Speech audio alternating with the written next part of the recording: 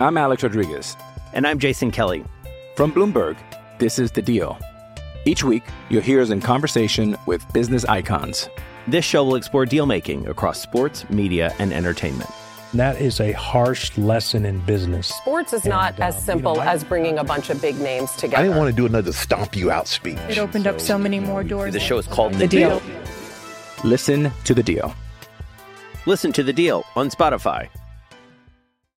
With threats to our nation waiting around every corner, adaptability is more important than ever. When conditions change without notice, quick strategic thinking is crucial. And with obstacles consistently impending, determination is essential in overcoming them. It's this willingness, decisiveness, and resilience that sets Marines apart. With our fighting spirit, we don't just fight battles, we win them. Marines are the constant our nation counts on to fight the unknown. And through adaptable problem solving, we do just that. Learn more at marines.com.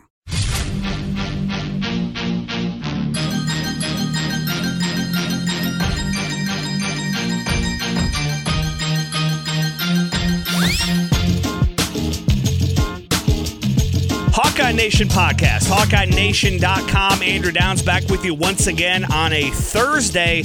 We got a little special edition of the Hawkeye Nation podcast today, an introductory edition to a new member of our Hawkeye Nation team. It is Joe Hugan, and Joe joins me right now. What's up, Joe? Hey, doing great. Glad to be a part of the team. Yeah, man, welcome aboard. You can follow Joe on Twitter at Joe_Hugan. That's H-U-G. Is it E-N or A-N? Ian. H-U-G-E-N. I thought that was right, and then I wrote it down A-N, so I just wanted to make sure there. But Joe Hugan is going to be joining us as kind of the voice of the fans on Hawkeye Nation. So I guess, first of all, Joe, just tell us a little bit about yourself. Well, I've been a lifetime Hawkeye.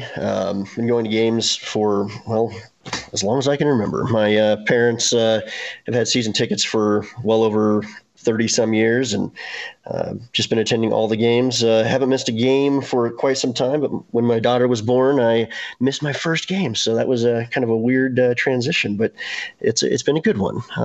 But that's how I listen and participate in all my games. That's awesome. So you go to Kinnick every home game, essentially. That's the goal.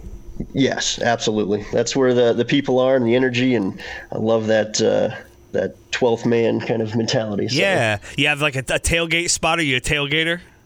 Yeah, I've been Melrose and, going to college there. It's always a busy, fun time when the Magic School Bus used to be there, and right. Participating in all that. But yeah, you'll find me around there. That's awesome.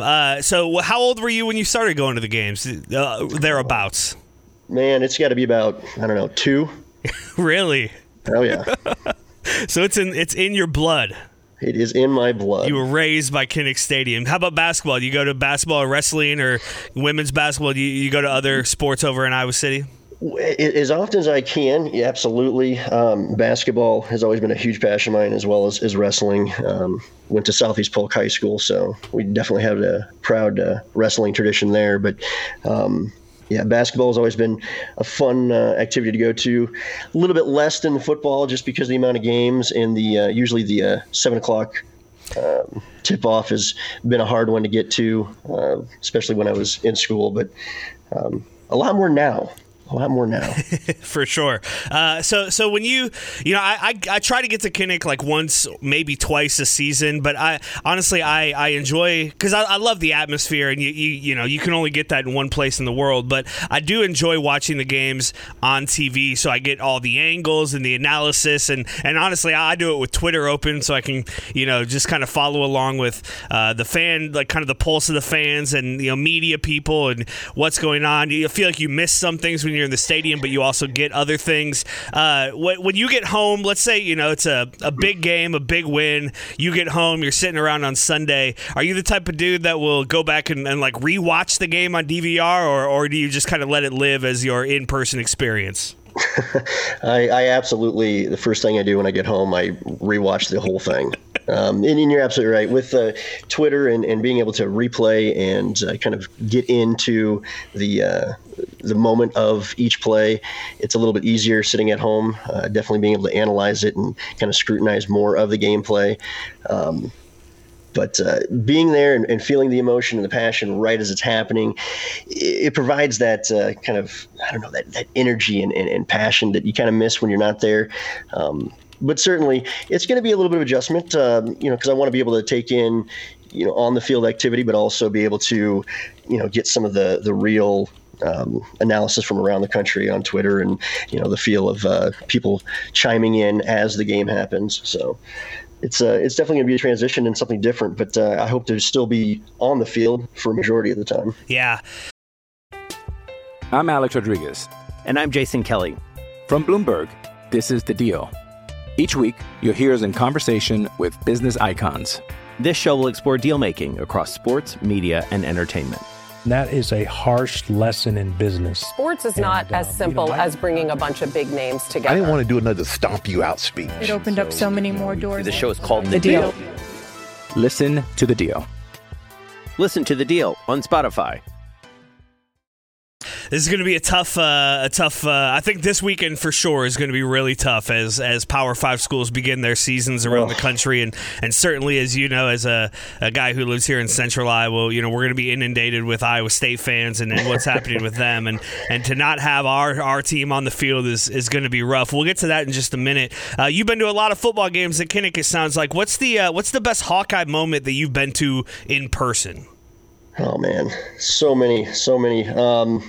Certainly at Kinnick, we've had quite a few of those Penn State games that have come down to it. But, really, it might be a recent one, but that Ohio State 55 burger we put on them, that was a very well-to-do feeling of success. Finally against, the big bad red of Ohio State. It felt nice. It felt very nice, especially being able to rush the field and feel the energy from the crowd and something that should have been an undefeated season almost. Yeah. The Penn State game earlier in that season was a barn burner. So.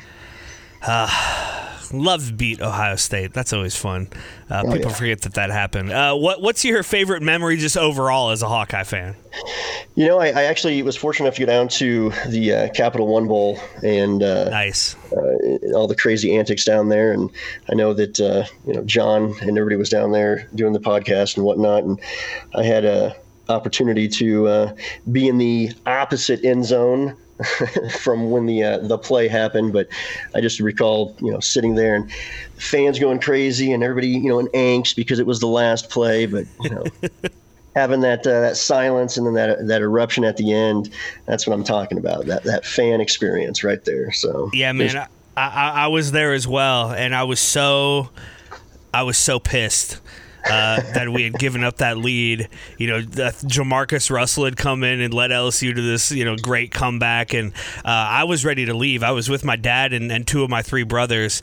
And I was like, when LSU scored, I was like, screw this, let's go. I don't want to be here anymore. Let's get out of here. And my dad made me stay, and thank God he did, because I would have been out in the parking lot as Tate to Holloway happened. I remember grabbing that newspaper after the game that already gave him the player of the game, so that was kind of a special moment. Oh, that's awesome. So let's get into this a little bit. What are your thoughts on kind of all that's happening? This is a big question. I don't expect you to go on for an hour here, because you probably could. We all probably could. I mean, how Rob and I have spent hours talking about this on this feed over the last few weeks, and there's so much confusion, so much uncertainty. We really don't have a lot of information, a lot of clarity, and I think that's pushing a lot of the anger and the frustration with the conference right now. But what are your thoughts on everything that's happening with the Big Ten right now, and obviously the fact that there won't be football, at least not anytime in the real near future for our conference? Yeah, and that's a lot to unpack, but I mean, mainly it's just the transparency and getting down to where is the leadership behind what we're doing. You had the lawsuit from Nebraska put on the Big Ten, which actually I think was a gift to the Big Ten as a kind of means to turn this around and have an excuse to do so. But they're certainly dragging their feet. We all want to be safe, but there are certainly other Power 5 programs who have met with the proper medical authorities and have come to the conclusion that it was safe to play. And I would have rather had, made a late decision to cancel and kind of felt out the other Power 5 conferences to at least give it a try. I mean, it still may be that, the other conferences aren't able to play, or there's another outbreak or whatnot. But certainly right now, with all the high school students going back, you look at Michigan, you've got those high school students going back to extracurricular activities.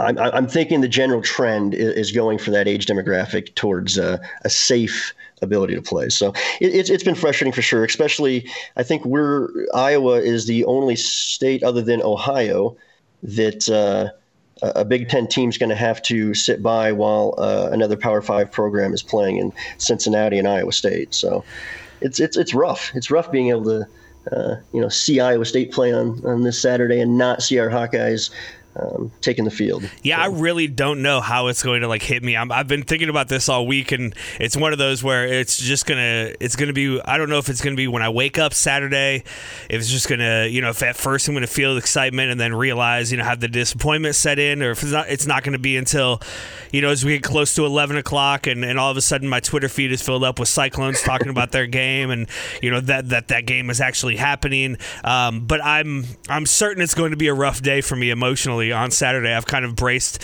my wife and the people in my life for that. I'm probably going to be in a pretty bad mood on Saturday, and you're not going to really be able to understand why, other than, one of my favorite things in the world, which should be happening, is not happening. And I do think it will make it worse that we get to see, Iowa State kind of embark on their season, and we'll see how that all goes and whether or not these seasons are ultimately successful. But it certainly is going to be a rough one this weekend. Well, let's go from the bad to the good and talk a little bit just quickly about this basketball team. I do think one thing is that's been positive. It seems like the basketball world, the college basketball world, has its stuff together a little bit more than football did at least a month or two ago, where they're preparing for what this may look like within the pandemic situation. So how excited are you for this Hawkeye basketball season? Are you like us and thinking, man, Final Four or bust, baby?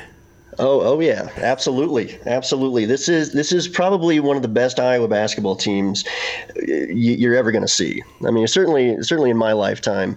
No disrespect to the former greats of the A.C. Earl and the B.J. Armstrongs. But this is a really, really special team. I mean, having that group of guys coming back and being whole is going to be great. Garza, arguably, he's at least our player of the year, national player of the year. He's going to set the tone, and having J-Bo, Jordan Bohannon at his helm, healthy and ready to go is going to be fantastic. So I think, with exception of maybe Illinois being the biggest competition, I think that we should do some damage in the Big Ten and make a national mark. Certainly, we should be rated certainly in the top 10. Are you bracing it all for what it would feel like to have a disappointing season? It seems like so often as Iowa fans, the great years are ones that we're not necessarily expecting, and when we are expecting great things, it sometimes doesn't fully come to fruition. It's been so long since we've done anything legitimate as a basketball program, and we were going on 22 years since a Sweet 16 berth. It's been my entire lifetime since we've won a Big Ten tournament or gotten real far in the NCAA, or run a Big Ten conference, or gotten far in the NCAA tournament. There is this little part of me, even though I know all the things, I've seen this team, I feel confident about their experience. I think their experience helps them a lot in what could be a disjointed season. We don't know exactly what it's going to look like yet. So I have all the confidence and all of that, but there is a part of me that's like, man, this is going to hurt real bad if it doesn't all come to fruition. Yeah, all too often as a Hawkeye fan, you have to be prepared for that. Yes. But this season does feel a little bit different. I mean, we've got a lot of players that are going to be coming off the bench. They're going to provide that support that I don't think we've had in the past. And I think that's the main thing right there is that bench support. We just never had that before. We've had star players, but when they don't perform, there hasn't been really that next in guy, that pickup guy. And this year, I think we have a great starting five, and I think we got a lot of people off the bench and a lot of young guys that are hungry to get those minutes and start performing. So I think the general feel of it is different, especially with Garza coming back. I mean, I know there's going to be a lot of hype around him, and he's going to be trying to tone it up, but I don't think he's going to be, slacking off for any stretch of the imagination. This is a guy who has a lot to prove. I mean, him coming back and not going to the NBA, I think is pretty telling. He certainly had an opportunity, but in this uncertain time, I think it was the best decision for him. I mean, he can really make a mark. He can improve his game and, really make the rest of the team around him better. I agree completely, man. I love it. This has been fun to talk sports with you a little bit here and then give you a little introduction to the Hawkeye Nation. Tell us a little bit about just kind of what you see your role being, what you plan to put out there. What should Hawkeye fans expect when they find Joe Hugan on the on the Hawkeye Nation site? I kind of want to be the voice of the fan. I kind of want to be, somebody that to cheer them up. I'm going to be the cheerleader. I'll always tell people, how it is and tell them straight, but I really want to give that energy and that passion into every game, that hope that we all have. I mean, every Hawkeye fan wants to win every single game, and certainly we can't do that, but I'm going to be there cheering on every single one of them and getting us pumped for every game, even against the odds of the Michigans and Penn States and Ohio States. Nobody's too big to fall. So that's going to be my role. Who's your least favorite Big Ten team? Nebraska. It's got to be Nebraska. It's a good answer. I'll always go with Wisconsin, but I can respect anybody who says Nebraska. Joe Hugan, man, this has been fun. We're excited to see what you bring to Hawkeye Nation, and we'll do this again soon, all right? Can't wait, Andrew. Thank you. Thank you. Thank you for listening, and go Hawks.